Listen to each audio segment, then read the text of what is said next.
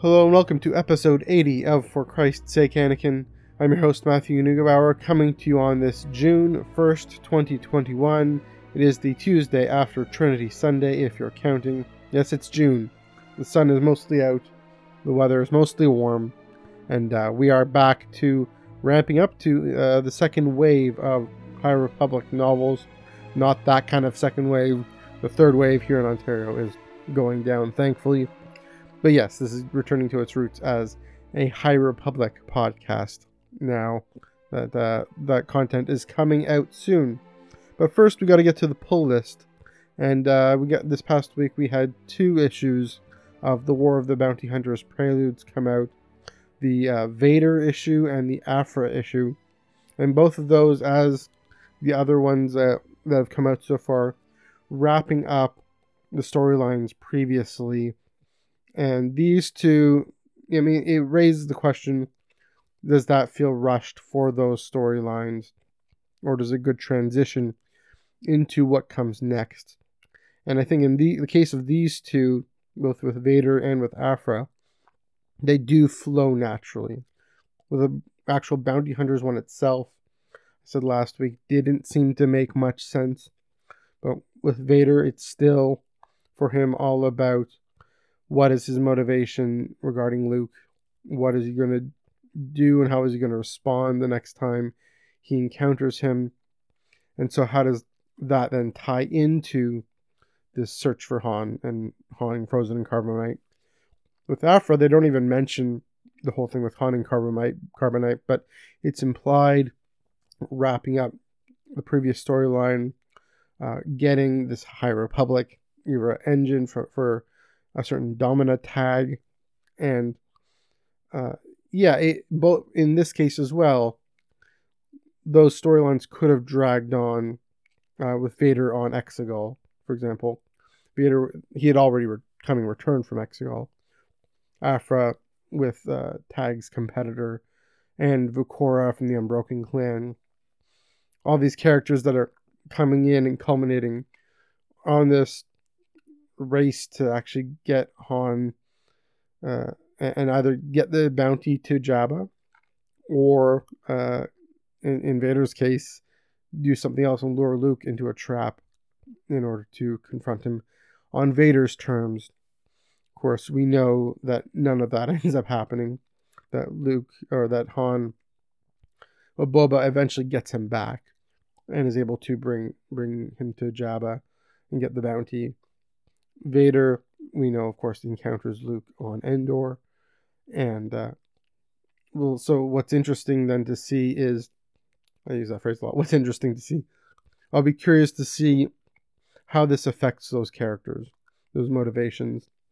It is a little curious, I should say how it affects those characters and motivations when we encounter them again in Return of the Jedi. It is a little curious that this period between Empire and Return of the Jedi, or the period leading up to Return of the Jedi, is now all about the search for Han Solo and trying to get him and the bounty and all that to Jabba, or whatever the different characters' motivations are.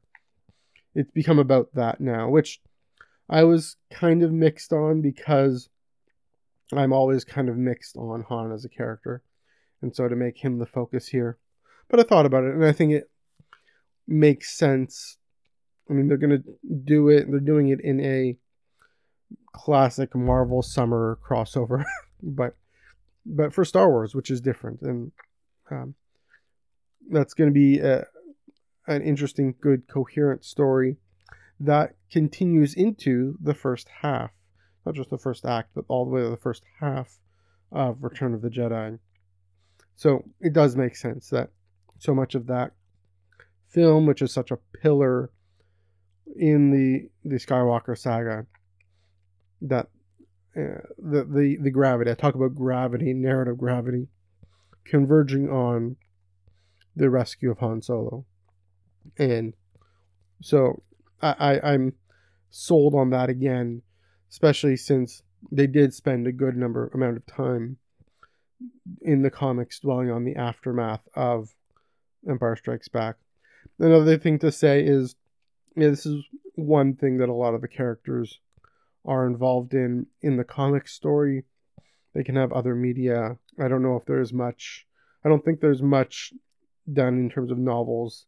Certainly not in terms of animation or TV shows looking at this time period.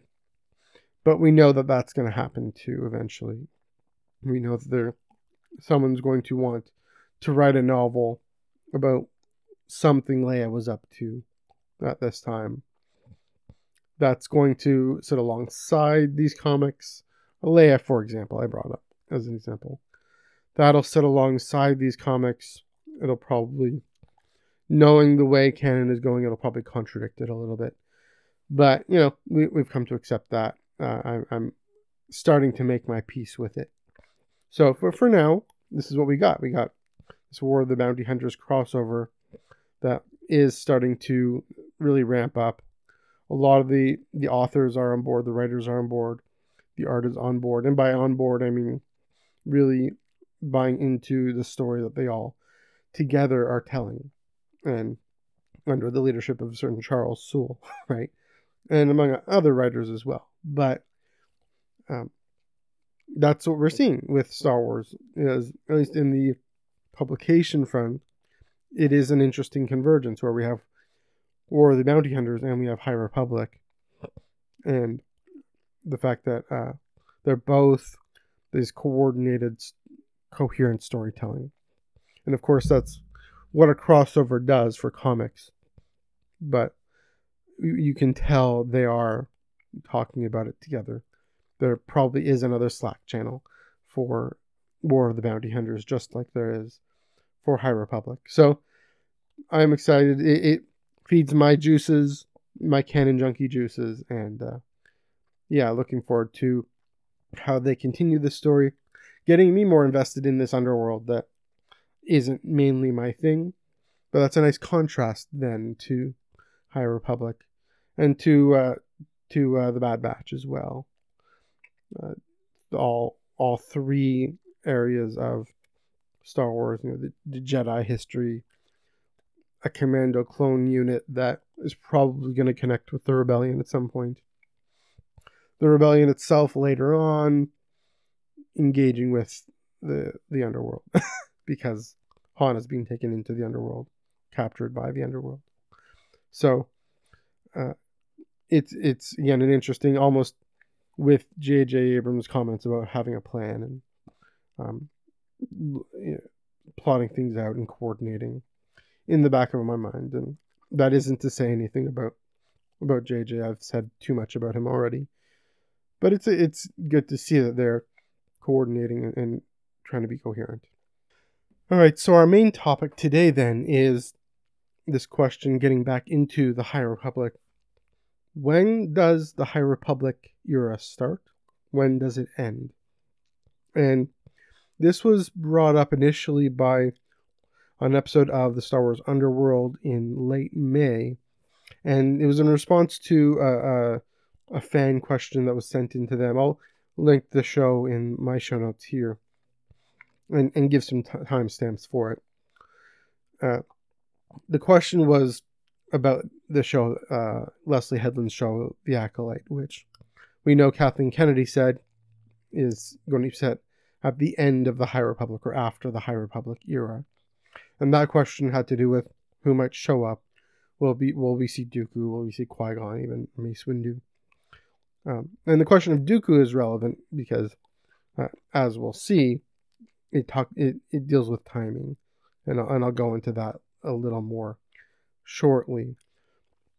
Where the Star Wars Underworld discussion, where that went to, Chris Sequel himself then raised the question, well, when does the High Republic end?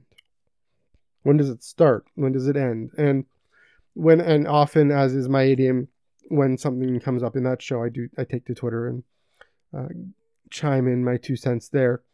This time I actually end up doing a whole thread going into, when does the High Republic end?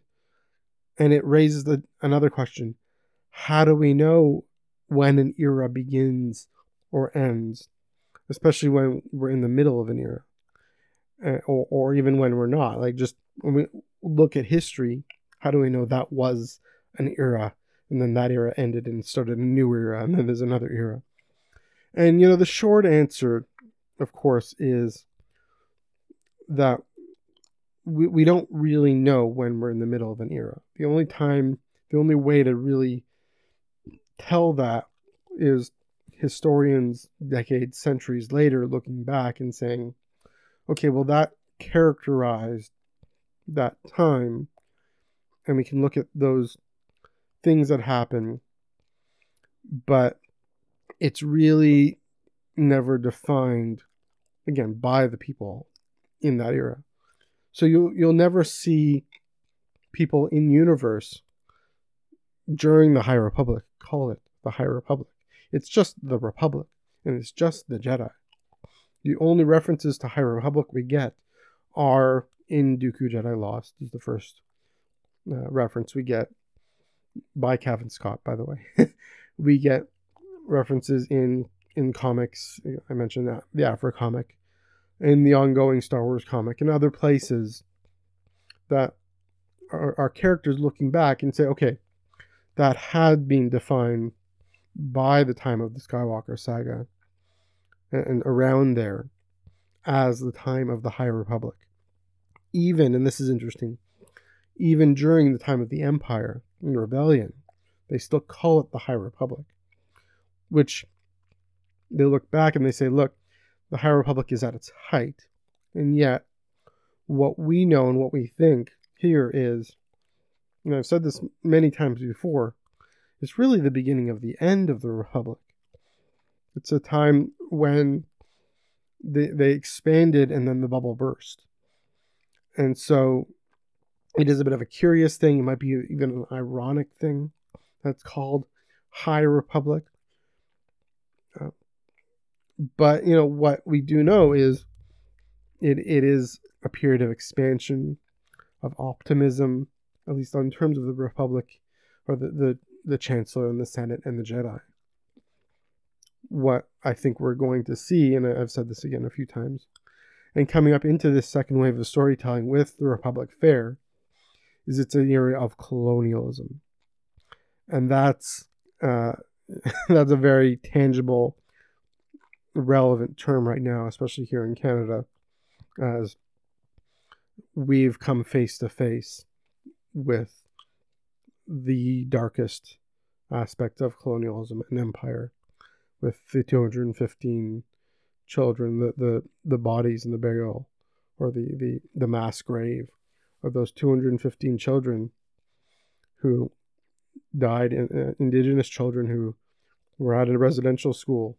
And that's what colonialism looks like to Indigenous peoples. I don't know how dark they're going to go in the High Republic, but what is interesting to see there is, Star Wars is a story of, at least in the original trilogy, it's a story of an empire brazenly taking this planet killer called the Death Star and looming it over a planet and saying, you will submit or else.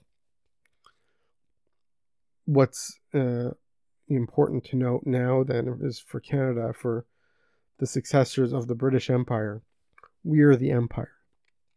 We were the empire even before we called it an empire, even before it was called Canada.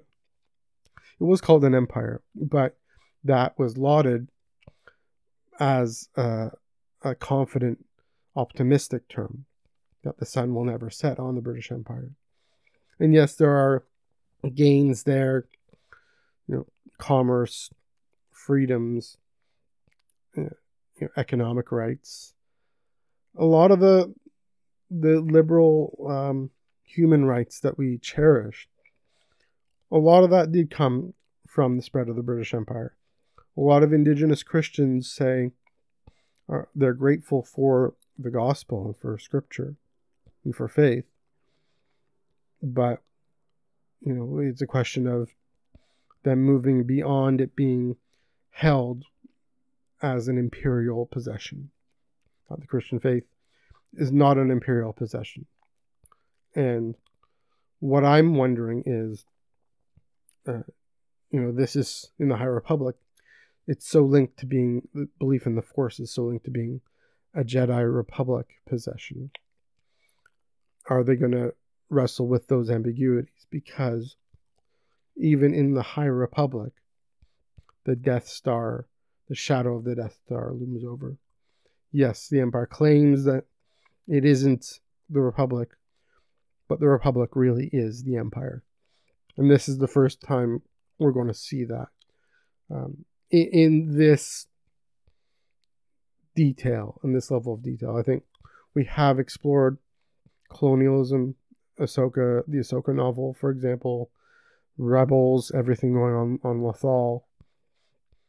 I mean, even with Alderaan, there is an exploration of consolidation, imperial consolidation, an exploration of colonial consolidation, extraction of resources, and exploitation.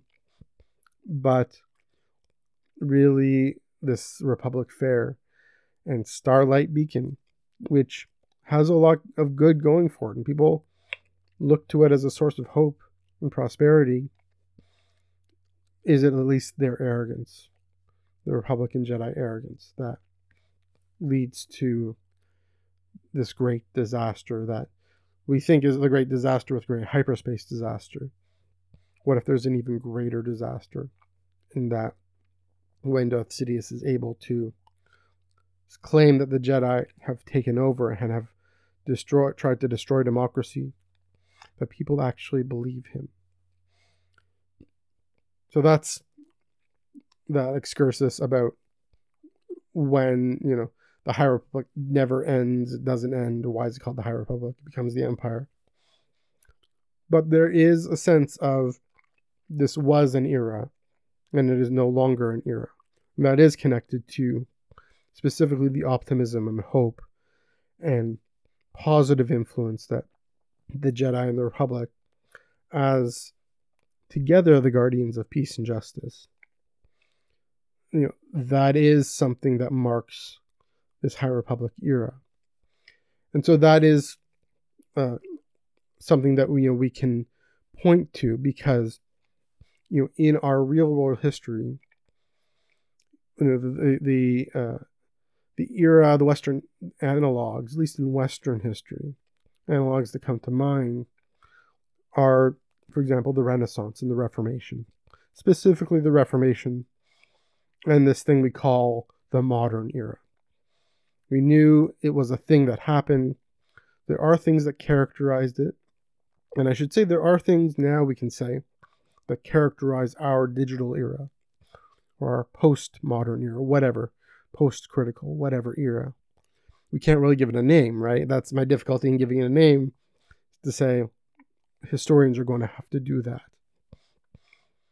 But we know that there were significant events. I say it's significant because they are signifiers when it comes to the Reformation and modernity that we can point to and say, okay, these were signs that this is happening.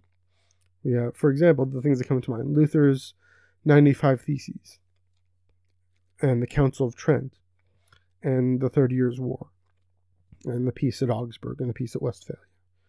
These are these things that marked a shift in how Western European powers, Western European people, understood themselves in relationship to each other.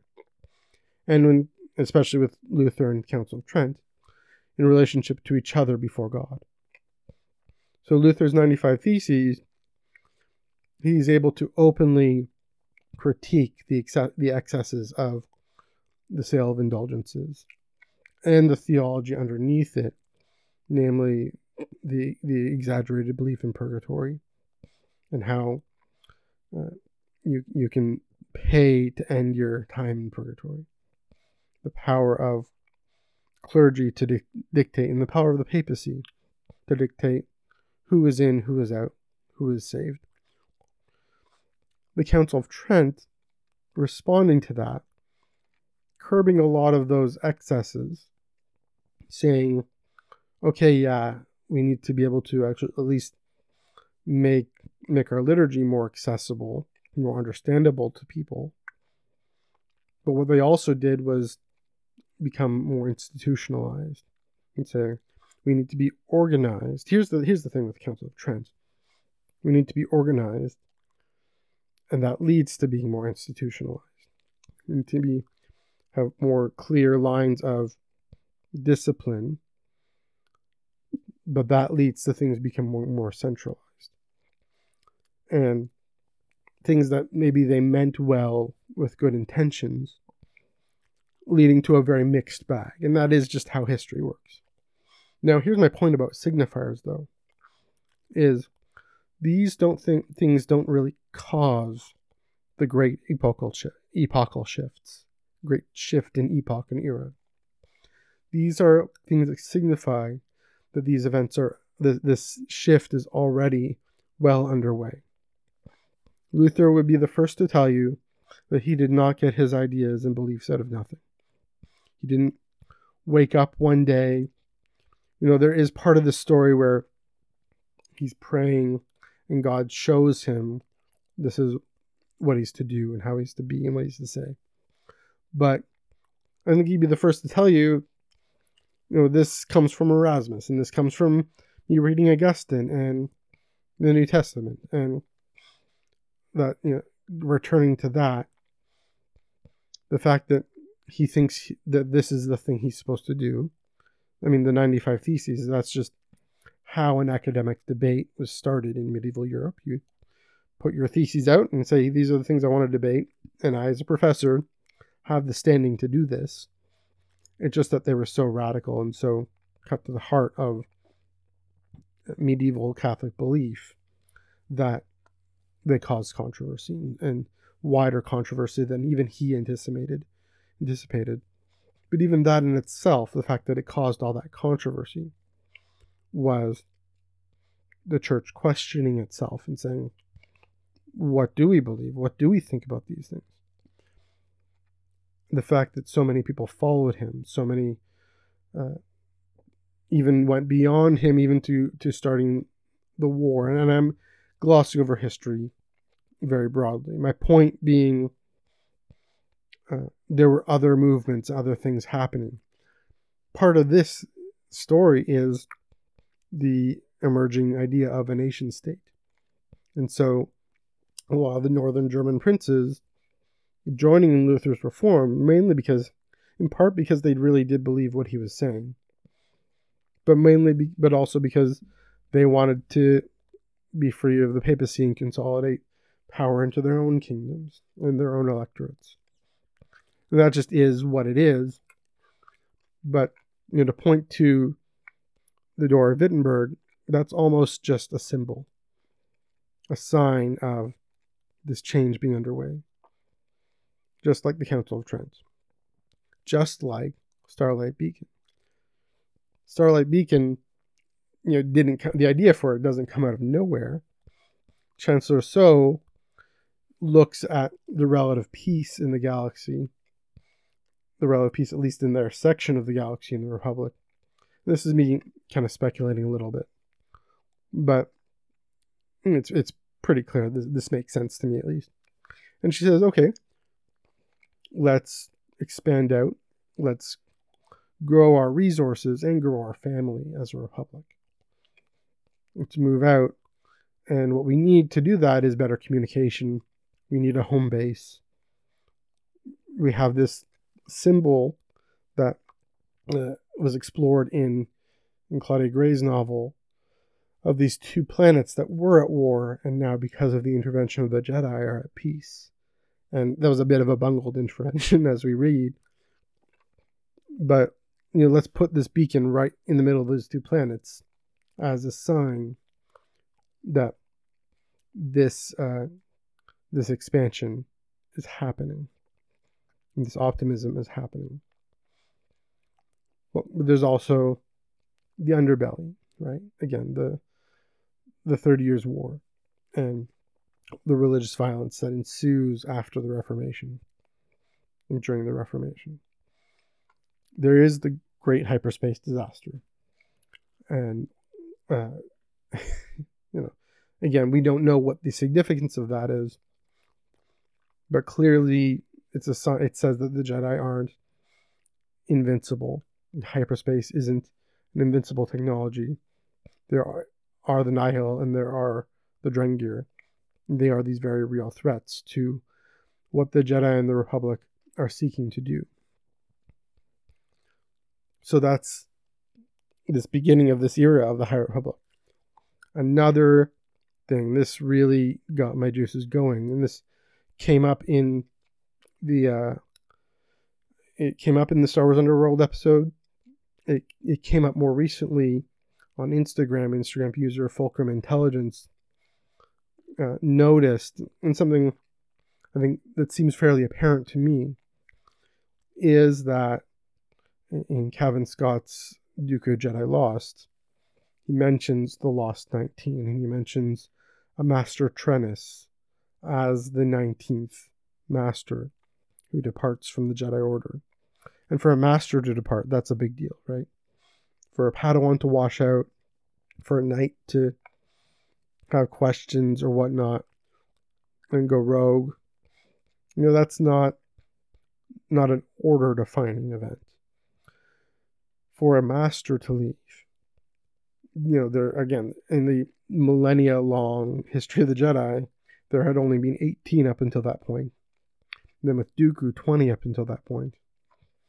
That signifies a great moment of vulnerability. Great moment of the Jedi may have lost their way.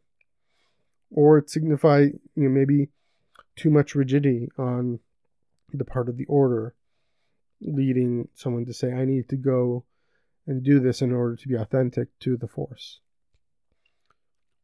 It's a schism. In a similar way as a bishop leaving. That's how you define a schism, is when a bishop leaves the communion. Right?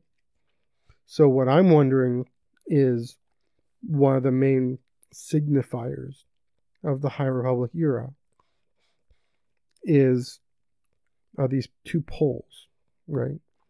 Keeve Trennis' departure and Dooku's departure. Now, what we saw with Keeve Trennis, Fulcrum Intelligence pointed this out. Cavan Scott, of course, retweeted that, or shared that in his story. And in interviews subsequently or before, he said, we know where her story ends. We don't know where, if it's going to be in the comic or in a novel sometime down the line, when Keeve is made a Master and after she's made a Master, that she's going to leave. And we don't know what those circumstances are. I can see it being more sympathetic than Dooku leaving. I think with Dooku, he wants to go and take over his family fortune, and of course he becomes a Sith Lord and whatnot. But with Keeve, I think it's going to be really a sign of the consequences of this era of Jedi expansion, the beginning of the end. She's being portrayed in this comic as a very sympathetic character. Again, more than Dooku. She's portrayed as someone who cares deeply about the Order. She's a very freshly minted knight. She's young. But she's intelligent and capable. She is witnessing her former master, Skier, being taken over by the Drengir, and who knows how that's going to affect her. There's going to be a reckoning, and she's going to signify a reckoning with the identity of the Jedi and what it means for them to be expansionary, but at what cost. So I think that's going to be the real signifier, one of the real signifiers. And then I mentioned Dooku, and it's interesting I mean, both these stories are written by Kevin Scott, and that was on purpose. That wasn't an accident. He's studied real world religion, real world history. He could tell you about I gather he could tell you about the history of the Reformation. He studied not just Western religions, but other religions as well. There are signifiers of the end of an era. Right? We know we are no longer in the modern era. Right? We don't take for granted the nation state as the primary unit of human community. We're in a much more globalized era. There are things we can point to now. There are things just like things that we can point to about the modern era, and the growth of a more limited form of capitalism. The growth of, again, I mentioned human rights, civil rights, at least the assumptions of it. They still aren't, those promises still aren't carried out. But the idea of basic human rights enshrined in law, in constitutional law, emerged in the modern era. Right in the middle of the modern era, we have these two great revolutions, the French Revolution and the American Revolution. And the American Revolution enshrines in their Constitution, the American Republic enshrines in their Constitution, these rights limiting what Congress can do, and saying the individual has the right to this and the right to that, because by implication they say Congress shall not pass a law. The Canadian version of that are positive rights. Every Canadian has the right to this, that, and the other. Freedom of religions, freedom of speech, freedom of assembly. Of course, that comes at the end of the modern era. This comes past the end of the modern era in 1982. But these are things that have been developed throughout the 20th century as well. We don't, even now we see that just these formal rights are limited. We need to look at substantive rights, and we're in an era of pursuing more substantive equality. I mentioned the living conditions, or I alluded to the living conditions of Indigenous communities in Canada. We still are reckoning with and grappling with the legacy of the residential schools, and knowing that we can enshrine rights into our Constitution all we want. We need to actually act and positively build communities of sustainability and justice and equal access. The fact that we're still debating whether or not healthcare is a human right in our society. In Canada, not so much, but that debate is still there. Anyway, that's still a bit of an ongoing thing. It says we no longer take up the assumptions of the modern era, because we can point to signifiers of events that happen. And I remember just reaching back into my undergrad, Karl Polanyi, The Great Transformation, seminal 20th century text in economics. He points to, yes, World War II, the great undoing of kind of the assumption of proper upstanding Christendom society. The veneer is stripped away, the foundations get literally torn down, get bombed by both Allies and Nazis. We see in the Nazis just how evil humans can be. But Polanyi points really to the Great Depression. And partly that could be his economic bias. But really it points to the fact that we finally started to question whether or not a free market can actually sustain us and sustain our society and provide for us. Now, we continue to question that question. We continue to put too much faith in a free market, or we continue to just say, well, that's partly the way the world is run. We need to learn to live in it. I, of course, am part of the society, so, I'm living in the free market as well, quote unquote free. We question whether or not it's free, even, I should say. But that comes from the fact that we had a Great Depression. The Great Depression is the signifier that market, when it's overtaxed, right? We had the Great Recession in 2008. I'm talking about the Great Depression in 1929. Great Recession in 2008. Again, bring us face to face with the limits of our assumptions, because these dynamics were already ongoing. There were already these protest movements outside of this I want to say mainstream centrist consensus. BLM, COVID, really bringing to the fore those limits of a centrist consensus and saying, okay, we're far more polarized now. We no longer believe that governments, and especially corporations, but governments, can protect the rights of all and the well-being of all and the welfare of all.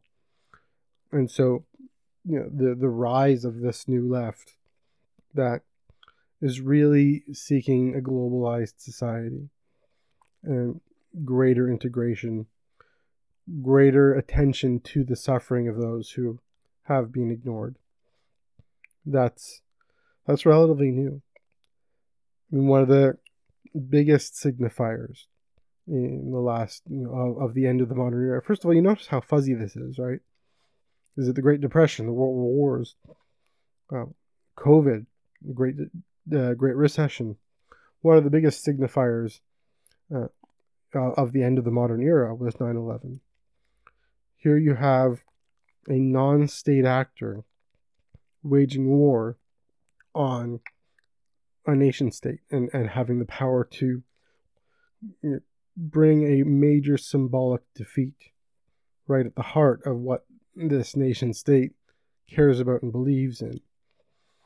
Now, that nation state actors, that's a very Western concept. They're very much a modern Western Westphalia, Augsburg concept that we saw, World War One. Part of Polanyi's argument is, World War One, World War Two, Great Depression saw, or what exposed is the limits of the way carving up a map in terms of these national tectonic plates that everyone just does their own thing. It doesn't work. We are way too interconnected, such that a crash on Wall Street in 1929 can affect the whole world. Okay? World War One, World War Two, family feuds in Central Europe can affect, and I mean, a megalomaniac trying to take over the world, that can affect the whole world, and everyone gets drawn into that conflict. 9/11, the rise of using the internet to communicate that, CNN broadcasting images across the world. Even now, the fact that a disease may have accidentally came about by someone eating a bat in China somewhere. And I'm not blaming anyone for it. I'm just saying that's affected the whole world. We are so clearly interconnected. Yeah. When did that happen? How did that start? People have written massive history books on it. These signifiers just demonstrate that this is a different era and a different shifted era. What we see in Dooku Jedi Lost, what we might see in The Acolyte, is another Jedi Master leaving the Order. And again, I mentioned how significant that is. Dooku leaving the Order signifies to the Jedi that they no longer have sway over the loves of the galaxy. What I mean by that is a master, and if a master does it again, it's saying there's lots of others who think his way. If a master can leave and go take over the family business and take over the family wealth, it means that attitudes in the galaxy are shifting back towards another source of hope and prosperity. And it isn't the Republic and the Jedi. It's the Count of Sereno and the Separatists and the Sith. And, not the Sith yet, because here's the thing. I think, Dooku leaves. I think Sidious sees that and says, oh, this is time. That if a master can leave, I got to go to this guy. I see he must be powerful. I know he's the greatest swordsman in the order. Wise, well respected. If he can go, it must be time. The cracks are there. Of course, there are other things that Palpatine looks at, other signs connected to the fact that the Jedi have just retreated to the temple. But he is, the thing about Palpatine is he's a great student of history. He can see the trends. He can see the events. I've mentioned before about, in our world, the end of Christendom. Christendom is, of course, Western Christendom is, of course, part of the modern era in its own way, and its own aspect of it, in that churches being instruments and organs of the nation state, and sitting alongside temporal and spiritual needs, sitting alongside with each other very comfortably. And now we have a widespread loss of confidence in churches to really speak good news. Widespread loss of confidence in churches to speak a message that inspires the loves of a society. It's interesting, Biden, he's okay. In his inaugural address, he quotes Augustine and the whole idea of the loves of a society. It's very Augustinian. Augustine's point is for God to actually be the one to inspire those loves. Biden said, well, the loves of America just are what they are. Their freedom and prosperity, and whatever we make of them as, right? I've talked about, I can point to declining church attendance. And, we have this date here in the Anglican Church of Canada. We have the year 2040, whatever that means in terms of, whatever it means actually in terms of how we actually will be. What the calculation is that by 2040, if we go along the way we are, no one will be in our churches or our pews, or we'll run out of money. All that. That's a signifier that we have to stop and reinvent and reflect. That the era is over. Now, again, I pointed to more positive things about that, point to negative things about that. This discussion isn't so much, it's not value neutral because nothing's value neutral, but it raises this question. Let me come back to it. Let's answer.